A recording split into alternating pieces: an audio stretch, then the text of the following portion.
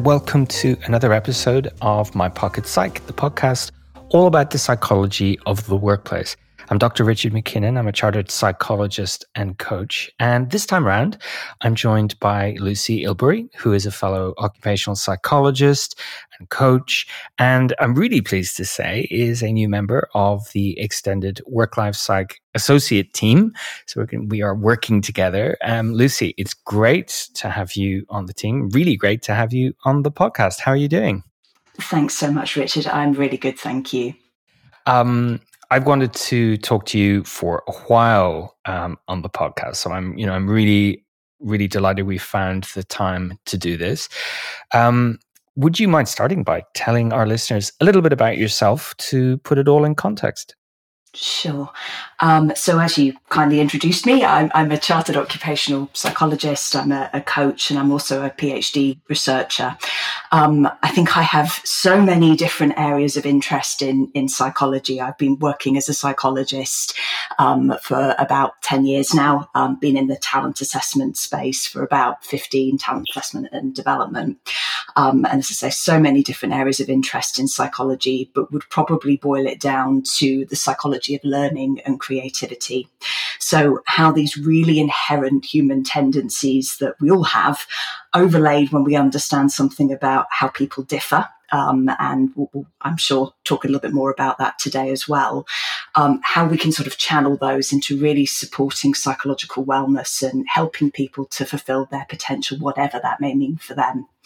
I'm also very keen to always draw on different levels of explanation in the work that I do. So drawing on the mainstream psychological literature, but also adjacent fields like neuroscience and business, and even at times the arts, so that we get a really comprehensive understanding.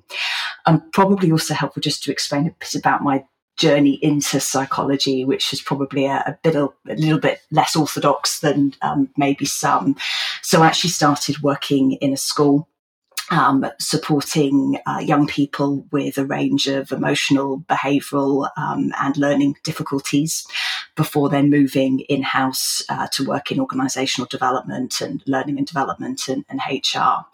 And I think through that journey, it just really struck me that actually if we can apply psychology effectively in some of these very mainstream contexts within society, so whether that's education or the world of work, and both at the level of the individual themselves, but also that broader system, then actually we can have such a profound impact, and we maybe reduce the need for more intensive, whether it's educational or clinical interventions, because I think well-being really does boil down to how we make sense of our world and the experiences that we have. So that's for me where the learning piece comes in, and why I'm so passionate about it specifically, because I think if we give people an understanding of psychology and help them to understand how it applies to them and their relationships with others, then we really empower them to find meaning and fulfill their individual potential again, whatever that may look like for them. I love that description. For several reasons. I just really enjoyed listening to that. The people in a system is really important. I think so many of the solutions bandied about neglect either the fact that there are systemic challenges that people face, part of the system they're in, or they're aimed at an organization without considering the differences between people, the individual differences, the things that make us who we are. And I really agree with your philosophy of helping people understand more about themselves and more about psychology so that they can do something with it. That's really important. Absolutely. It's incredibly powerful, I think, when you start to really immerse yourself in the insights that come from the psychological literature and the evidence base, and actually just helping people to access that and really apply it and understand what it means for the way that we all live our lives. Really feels like it's at the heart of what psychology should be. Yeah, absolutely. And I was thinking about my own experience of working as a coaching psychologist, that, the insights that people get are when they're able to marry what the science says with what they do in their lives, and they can make the changes that they want, but they're doing it with some guidance, but also using methods or processes or however you want to describe it, but that actually work. And that's what I find really fulfilling in the work that I do. Absolutely. And I think, again, you're absolutely right, Richard, that sort of evidence base, that ensuring that we're disseminating scientifically sound information to the people that can benefit from this, I think, again, is what it means that I get a huge amount of satisfaction out of the work that I can do.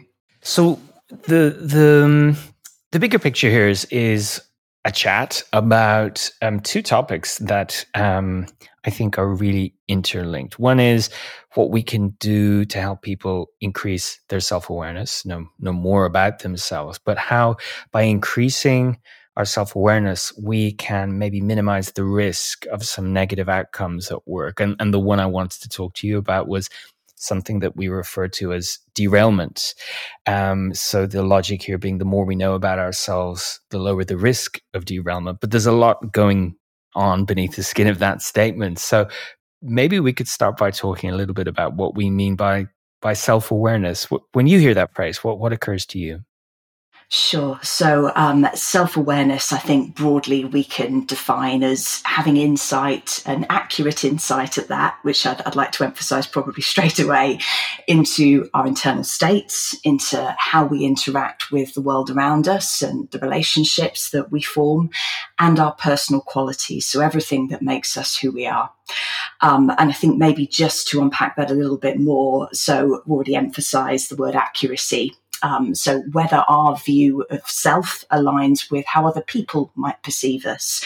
Again, not to say that one is more accurate than the other, but helpful that there's some level of, I think, agreement or consensus there. And if there isn't, it maybe suggests there's something else going on that we may want to dig into a little bit more. When I talk about internal states, so that might be awareness of our own thoughts, of our feelings, of what we want and need and what's important to us, and even our own physiological state, which again is a very helpful part of the picture.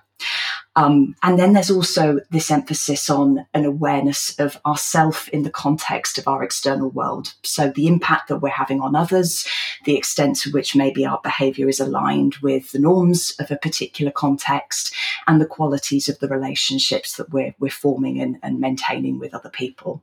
There's a lot going on there, isn't there? When we talk about self-awareness, yeah, there's a lot of work someone might need to do to increase this.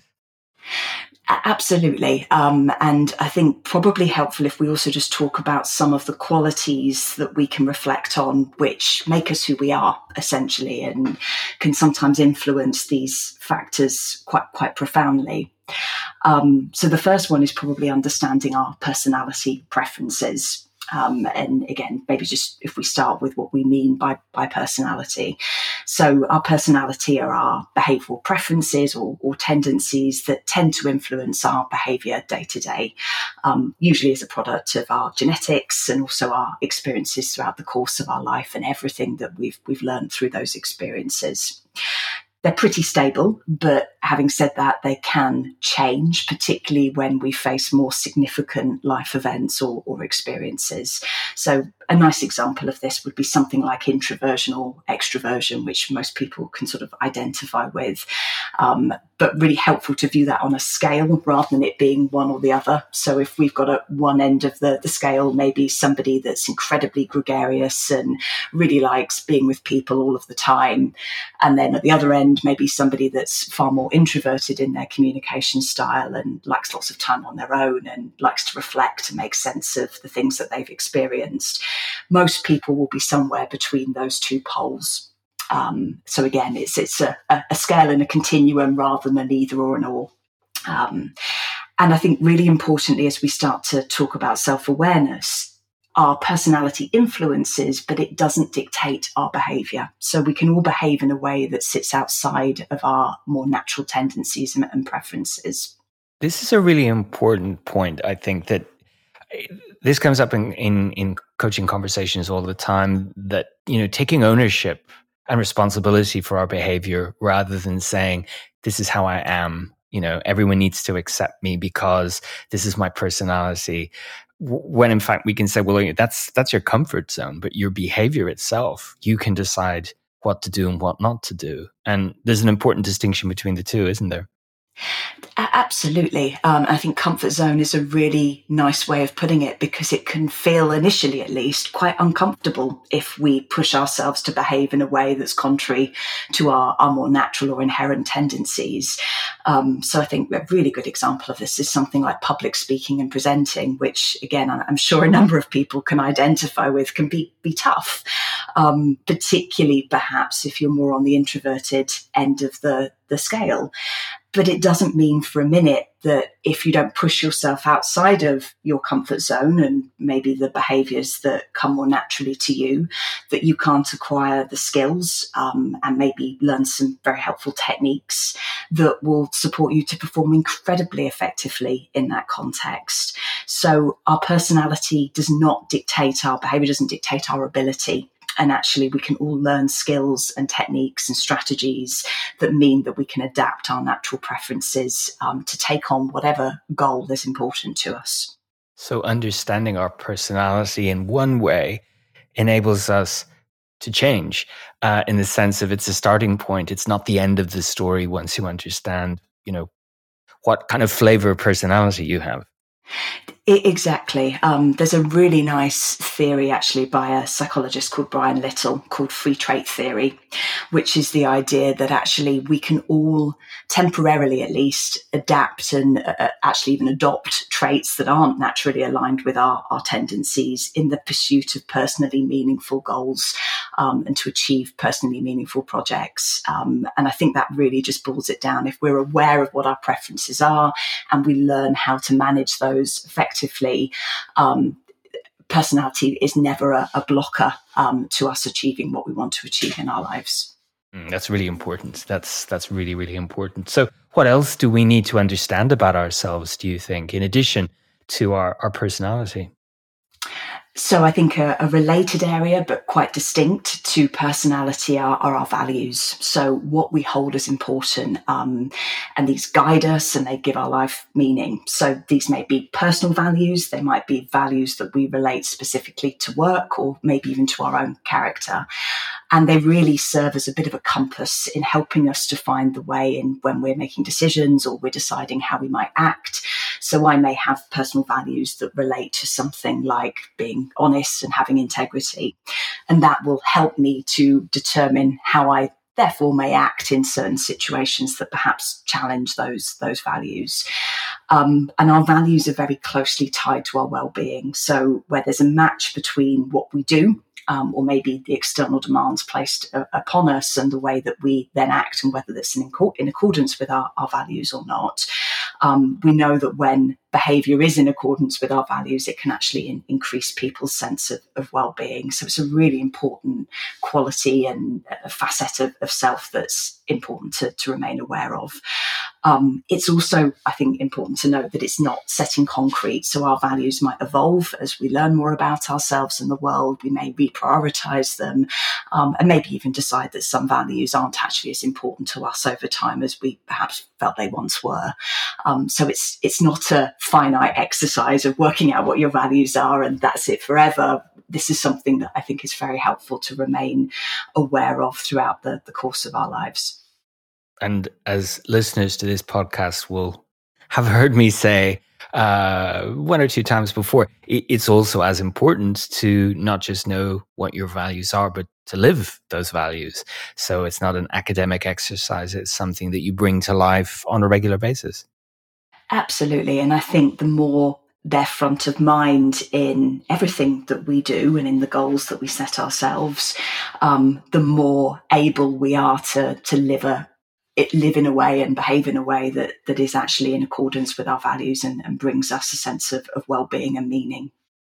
And anything else you would suggest that our listeners, if they want to know more about themselves, should reflect on? Yeah, so I think there are probably two other areas that are helpful to mention. One is what motivates us. So what is it that actually gets you out of bed in the morning? What really energizes and drives you, again, either in the work that you do or more generally in your life? And motivation is a really interesting concept. It's linked to actual chemical changes in the brain, particularly when we do things that move us towards a goal or something that we need or hold as important. And there are things that will obviously motivate most of us, so usually tied to what we need to survive. So money, for example, for most people will be motivating to some extent at least, because it helps us to buy food and keep our roof over our heads and make sure our loved ones are kept safe. But once we actually meet these more basic requirements, we start to see some really interesting individual differences in the factors that drive and energize people. So for somebody, that might be interacting with colleagues and having social connection through the work that they do. For somebody else, it may be the opportunity to be creative. And for somebody else, it may be perhaps working towards targets that others have set for you. And this links to our values, but we can actually also find there's an interesting dissonance there. So I might value an egalitarian approach to life and work and think that things like equity and equality are really important. But it may be that I actually can't help but find myself motivated by competing with others when I'm working towards a target. Not true of me, but a good example, I think, of some of the dissonance we can sometimes experience. Absolutely. So really helpful to reflect on what it is that motivates you as part of that sort of broad, rich tapestry of everything that makes us who we are. And I think lastly, probably an awareness of our development areas. So related to the qualities that we've touched on so far, like personality and motivation in particular, and our values, are what are the strengths and what are potentially the development areas that we have in a given context or situation, or when we're faced with a particular task. And we're really talking about ability here, so what we do well or perhaps not so well, which is influenced by all of those qualities we've talked through, but also our thinking style, our skills and the knowledge that we've acquired, and maybe even in some contexts, our physical capabilities. So how effectively you solve a maths problem, or perform a particular sport, or play an instrument, or come up with creative new ideas.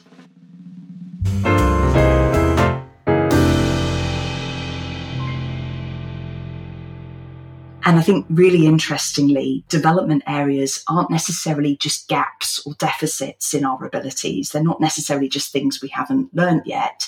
Sometimes, really interestingly, it can be our strengths that are quite problematic for us. So if you think about a time where maybe you've worked with someone that's very different to you, perhaps you're very introverted in your communication style and they're far more extroverted in their communication style. I'm sure you've found you've had to adapt your natural style to maybe meet them in the middle a little bit more than you might have done otherwise. And we even see this in the context of something like problem solving. Sometimes people that are very, very good at solving quite linear problems with a single correct answer can find it far more challenging if they're faced with a far less clearly defined problem to solve, where actually the task is to come up with as many different solutions as possible. So in other words, what for us in one context might serve as a strength, in another context may actually be slightly more problematic for us. So with all of these qualities, with everything that makes us who we are, there really is no good or bad or right or wrong. And the qualities that serve us really well in one context may not necessarily serve us as well in another. So I think as we start to think about ourselves and we reflect on everything that makes us who we are, we can't remove the role of context or situation or the relationship that we're managing as part of that picture. It's not really helpful to think about ourselves in global terms and the qualities that we have as always being strengths or always being development areas. This is really important, isn't it? Because when we think about ourselves, we necessarily do so in an oversimplified way. We think about ourselves as being good at something, or being able to do something, or get along with people in a certain way. But it's quite a challenge, sort of cognitively, to think about my personality plus my values plus my motivational factors plus my entire self-concept. How do I talk to myself about myself? What do I believe to be true about myself? So it sort of points to some of the reasons why it can be quite a challenge to build our self-awareness in a flexible way, in a way that's actually going to be useful to us, as opposed to the labels we sometimes pick up in the workplace specifically, or the labels that are applied to us, and they stick with us over the longer term. And I've mentioned before the sheer volume of people that I've worked with over the years professionally who will hold on to these labels like, I'm no good with numbers, and they've been told that maybe as a child, but it's stayed with them and limited them much later in life. And it's hampered them from the success they might have otherwise experienced, or even just not contributed positively to their levels of happiness. So I guess that's a really long-winded way of saying there's so much going on here. It's no wonder sometimes that we neglect to reflect on ourselves this way. Absolutely. And it can be particularly challenging when we find ourselves in a stressful situation, or maybe a situation we haven't encountered before. And some of these more automatic ways of thinking, as you say, Richard, some of the ideas that maybe have been planted for us in very formative stages of our development can just automatically take some control over us, or influence our behaviour in ways that they may not do if we're not under the same level of stress, or find ourselves in a situation we haven't encountered before. So I think this is by no means an easy task, and it's something that throughout the course of our life, I think it's helpful to work on. I don't think anybody is the finished product. There's always more that we can learn, and more that we can understand about ourselves. And our experiences change us. So the more that we learn in turn, the more that we grow. So it's an ongoing process, really, and can be very, very helpful to do this work with somebody else as well. It's not something that I think anybody has to do alone. No, and sometimes the objectivity of someone else, or maybe holding up that metaphorical mirror to allow someone to see themselves in a way that is slightly more objective. We'll maybe return to how we can build our awareness of these aspects of us. But we started talking about derailment at the very beginning there. How would you describe what derailment actually means to the average person out there? So I think probably to start with just a couple of sentences really that boil it down, and then we can again maybe just unpack it in a little bit more detail, because it's quite a rich area.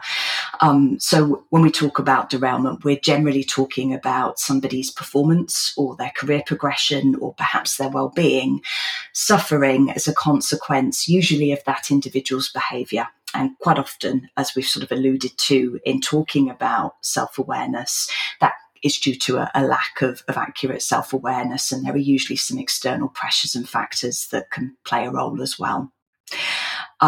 Derailment is something that's particularly relevant in the leadership space, because the stakes are so much higher. So if somebody's performance starts to suffer in a leadership context, quite often it's not just the individual themselves that potentially pays the price of that, but it is the people that report into them, and their peers, and potentially the organisation at large. So it's a really pertinent theme when we look at leadership specifically. I think one thing that's probably helpful just to mention quite early on in our discussion is there's a lot of discussion in the literature about dark side traits, and particularly concepts like the dark triad, particularly in a boardroom context. And it's probably a separate podcast all in itself. It's an incredibly rich area.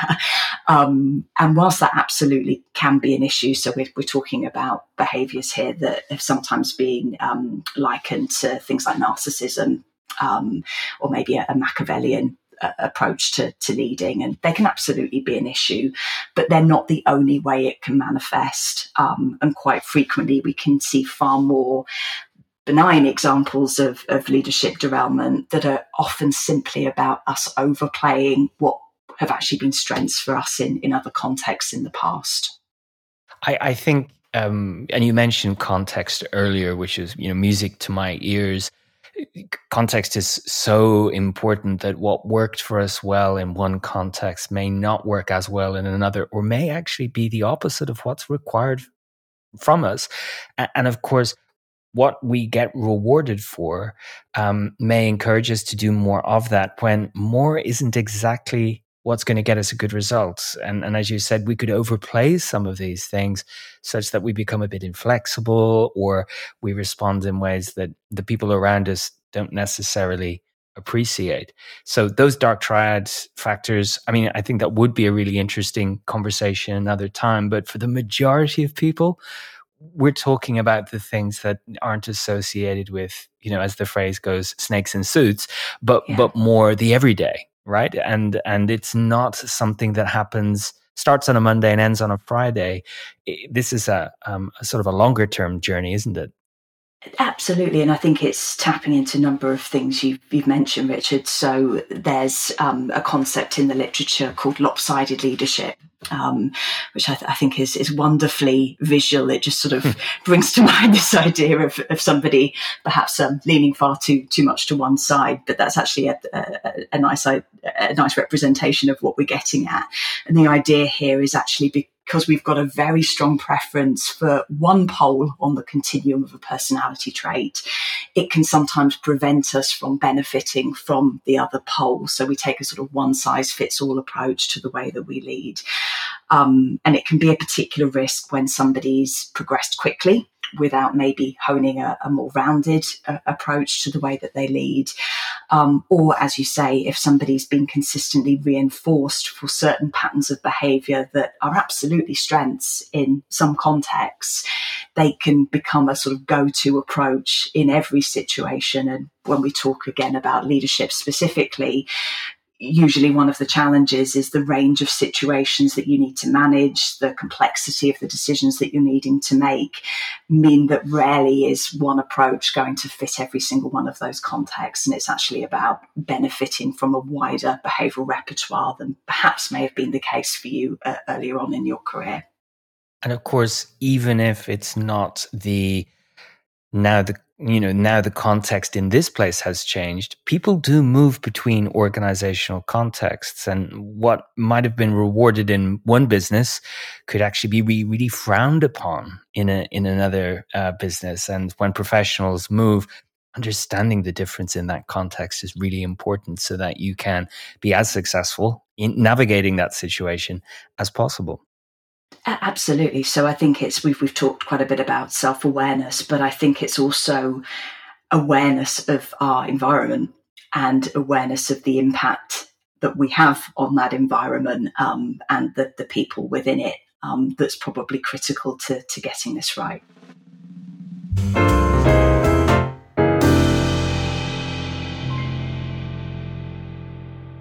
So if derailment is an experience and it's not a Monday to Friday experience, how would I know if I was either at risk of derailment or I was hurtling towards that as a negative outcome?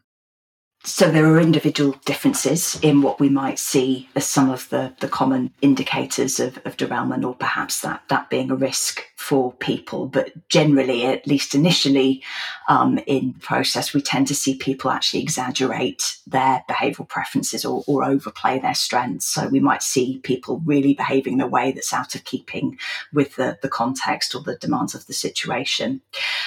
So if we took an example of somebody that perhaps is very comfortable to challenge others and to raise when they don't agree, perhaps they're the voice that actually has helped to break down things like groupthink in the past, because they always say what they feel in a particular situation.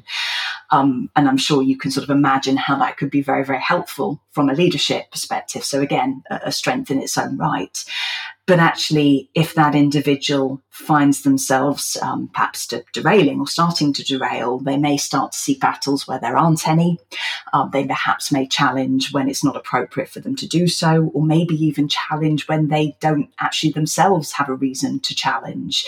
So we can really start to see some quite extreme expressions of some of, as I say, these behaviour patterns that in certain contexts in the past would have been strengths. And that's often because they served us very well before, as well as being reinforced. when we can find ourselves in a new situation that we maybe haven't encountered before, or perhaps just under the demands of a more challenging role, the stress of that situation that we experience can sometimes mean we actually go back to the behaviours that have worked well for us in the past.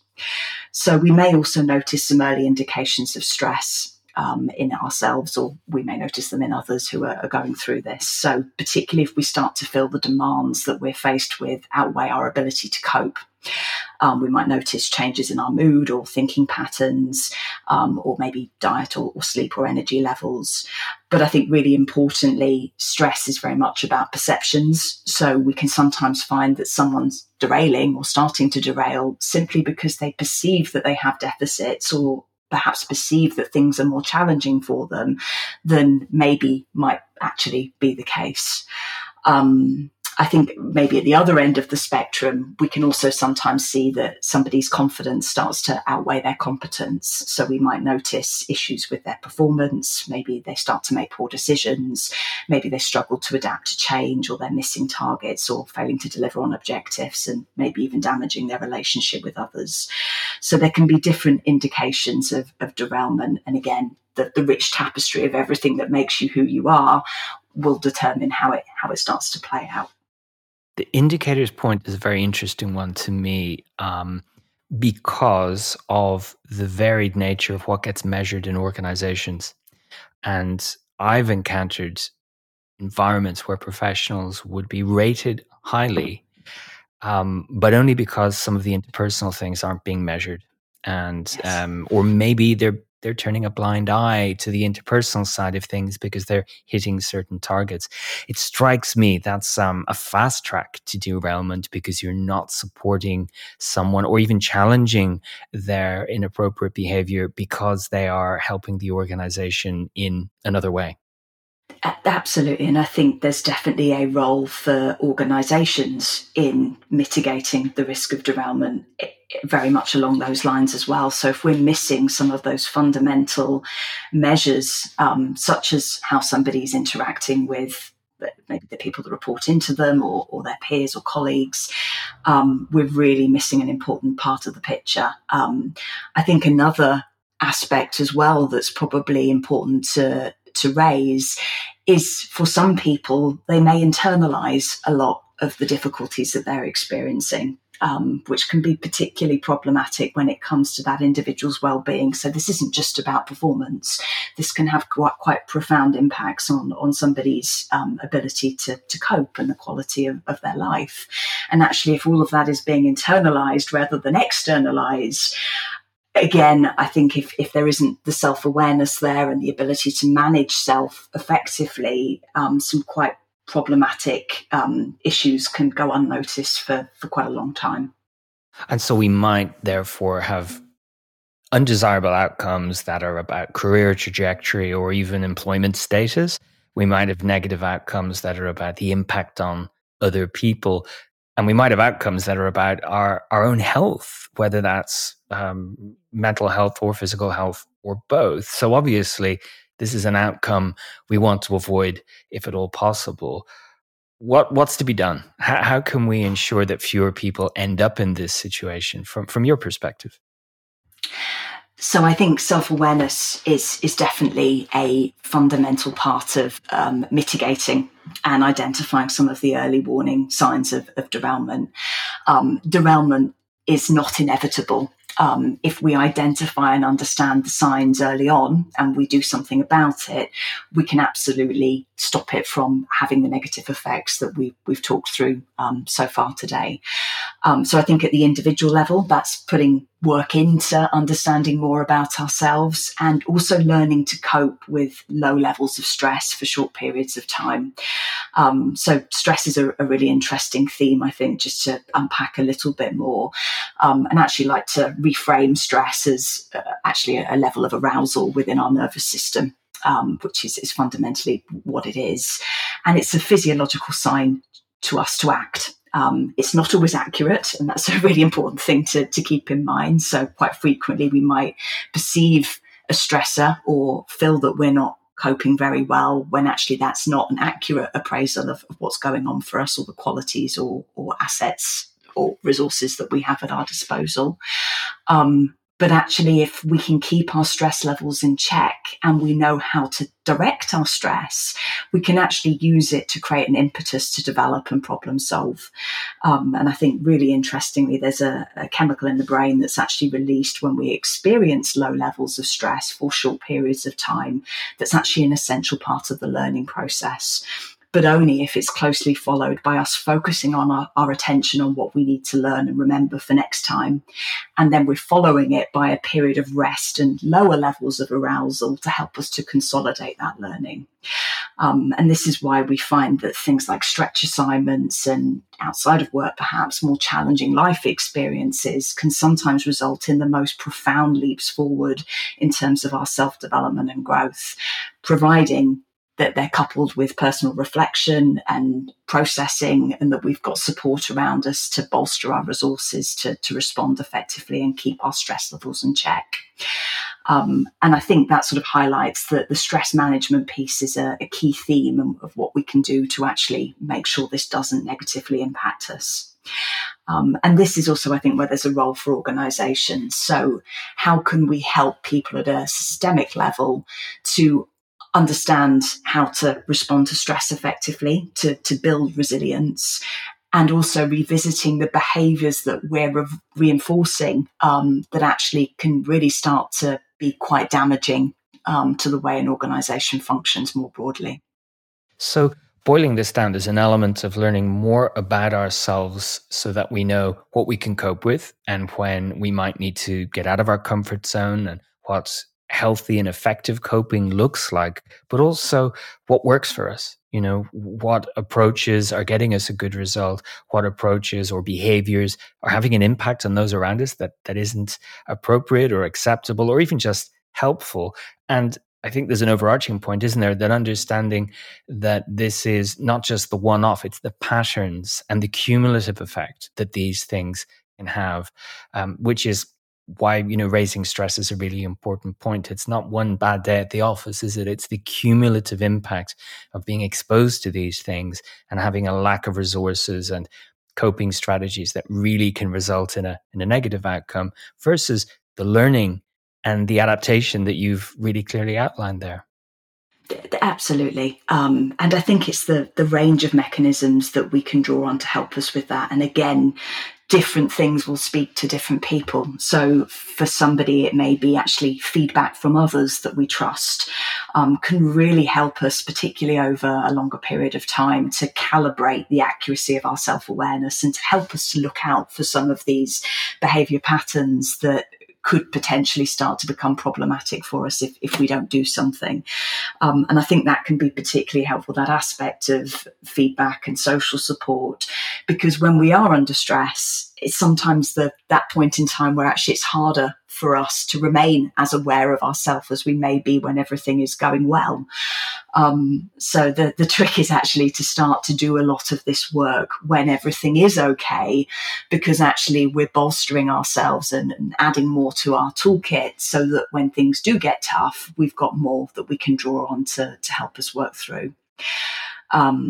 I think coaches as well are probably a really important thing to mention here. Can be an incredibly helpful person to have in your life if you've got a coach that you're working with, to just almost act as a bit of an enlightened witness to support you through this process of self-discovery and reflecting on your individual triggers and behavior patterns and how you can manage those more effectively. And I should throw in here as well, based on our listenership, a reminder that coaching isn't a panacea, because someone's self-awareness could be through the roof. But if the organization itself does not look after factors like good job design and acceptable manager behaviors and roots out and challenges behaviors that aren't any good, you know, self-awareness is going to get you so far, right? So just like lots of these things, it's as part of a system. And coaching, yes, I'll agree with you. Coaching can be a fantastic idea, but in context. And it's almost unhelpful for someone to keep returning to a context that's toxic.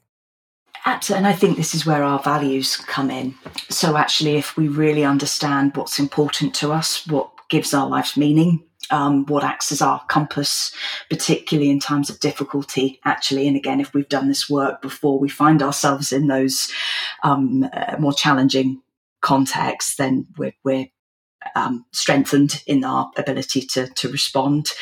But actually, we can use our values as a guiding light to decide what situations we want to stay in, and where the way that we're living our life is serving us well, or maybe where there's an opportunity for change.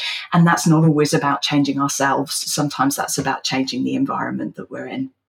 Absolutely. So you've said that coaching could be great for people to improve their self-awareness, but not everyone can work with a coach. So feedback from others, and if we can remain open to that feedback, even when it stings or it doesn't sit nicely with the preconceived views we have of ourselves, that can be very helpful. What else could each of us do to build our self-awareness? So there's a lot we can do, I think, in more of a self-directed sense. So activities like journaling can be incredibly helpful. There's something about externalizing our thinking and giving ourselves maybe a defined amount of time each day to just reflect on what's happened to us and how we've responded, and can result in quite profound leaps forward in terms of our insight into who we are and everything that we do. I think another thing to probably mention on actually managing the impact of stress on us is learning how to better control our attention and the internal states that we experience. So we can actually find a way of making sure that when we do experience a stress response, we're focusing it on the information that we can learn and what we may be able to then use in the future to help us be more resilient. And activities like mindfulness, meditation, as well as healthy diet and exercise can be really helpful here. We can train our attention to really focus in on what's going to bring us greater psychological wellness. I think the other thing is to better understand where we as an individual sit in terms of our natural levels of arousal of the nervous system. So people, again, will differ in this sense. For some, they may be generally far more relaxed and calm. For others, maybe slightly more responsive to stress and difficult life circumstances. So if you know that perhaps you're slightly more on the high end of that scale, things like relaxation techniques can be very, very helpful in just keeping your stress levels in check, which in turn will help you to remain more aware of your behavior and make sure there's not a damaging impact of challenging events on your well-being. And lastly, for anyone that's really interested, there are a number of self-report questionnaires that we can complete that give us insight into qualities like personality and motivation as well. And understanding where we sit using one of those objective questionnaires can just help to structure our insight in a way that we perhaps wouldn't be able to structure it without going through a questionnaire like that. Probably worth me mentioning at this point that not all of those questionnaires are created equal. You just beat me to it. Some are far more rigorous and scientifically based and objective than others. But they are self-report. There's no good or bad. There's no right or wrong. You can't fail one. And I'd recommend anybody that is interested, there's a wonderful register that's published by the British Psychological Society, which cites a number of different practitioners that have had training to use these types of tools and can support with giving you feedback on them. There's usually a cost associated with doing that, so probably worth a mention at this stage, but can be a very helpful process to just gain a bit more insight into your natural qualities. And that is an extremely important point, that what you take from these assessments is almost as important as everything else to do with it. Because if you see yourself in categorical black and white terms, it's not going to help you. If you wear these outputs as a label that can never be changed, it's not going to help you. So you're absolutely correct. The output from a good quality scientific questionnaire gives you terminology you can use about yourself and helps you understand the extent to which these aspects of personality are lived by you. but it also doesn't tell you what to do next. And that's what's really important. It's personality in context. And when is it useful for me to turn down the dial on that and turn up the dial on that, to use a bit of a metaphor? But it is much easier to use those than it is to stare at a blank sheet of paper marked, what is your personality? That's really difficult for us all to do. Absolutely. The power of having a framework, and more importantly, a framework that we know is evidence-based and is grounded in contemporary understanding of these different qualities that make us who we are. But I think, as you've said, Richard, the key point is to use those insights as a starting point for, and how do I want to manage myself more effectively, given what's important to me, given what I value, given what brings meaning to my life. I think far too frequently, particularly in a workplace setting, we almost assume that there's a common goal of it's about progression, or it's about the next big role, or achieving stability, or whatever that looks like in your particular context. And I think sometimes just challenging that and going back to basics of what do we want in our lives, what does meaning look like for us, can be a really helpful guiding light with making sure we're only flexing the parts of our behaviour that we're actually wanting to flex and are going to serve us well in terms of broader well-being. So a deep breath. I'm going to try and summarize some of those really key points. I mean, understanding more about ourselves is a multi-stage process, because there's so much going on beneath the surface, different perspectives we can take about abilities, motivation factors, and all of that stuff. We want to minimize the chance of us experiencing derailment. And for most people, that will be because of overplaying their strengths or using strengths in a context where that's just not helpful, and becoming inflexible around that, not changing their approach. And so there is an eventual negative outcome or outcomes. And so what we want to do is understand how we can flex to meet the needs of the context and the people around us, rather than just keep doing the same things over and over. And I think I'm paraphrasing you accurately when you say self-awareness is a journey. This is something that we should ideally keep an eye on, rather than, well, sometimes, I've completed a leadership program, therefore I'm self-aware, but actually all of our experiences contribute to that. So keeping an eye on how we're changing and growing on an ongoing basis is just as important as those big ticket development opportunities that we get from time to time. Absolutely. I think that's a really good summary. And I'd also just really encourage people to revisit what we think about when we think about development areas and strengths. There are no qualities that I can think of that we universally, in every single situation or encounter with another human being, be universally strengths or development areas. It's always contextual. So actually just keeping that in mind, and I think that really then just hammers home this point of the value of remaining aware over the longer term, and that it really is a journey. It's not something I think anybody completely can tick off or say that it has been achieved completely. We need to remain aware. Fantastic. I could talk about this for hours. I have an eye on the clock, though, so I think it's probably time to wrap up. I would love if our listeners got in touch with questions or comments, or sharing their own experience if they would like to, because there's a lot to this topic. So if you'd like, you can send us an email. The email address is podcast@worklifepsych.com. And I know it's working because I just checked it the other day. So you can contact us there and send us your questions, your thoughts, your feedback.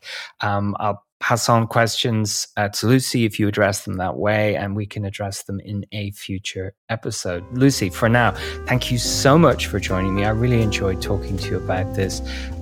Your experience and expertise have really come through. So I really, really appreciate your time. Thanks so much, Richard. And thanks to everyone out there who's listening.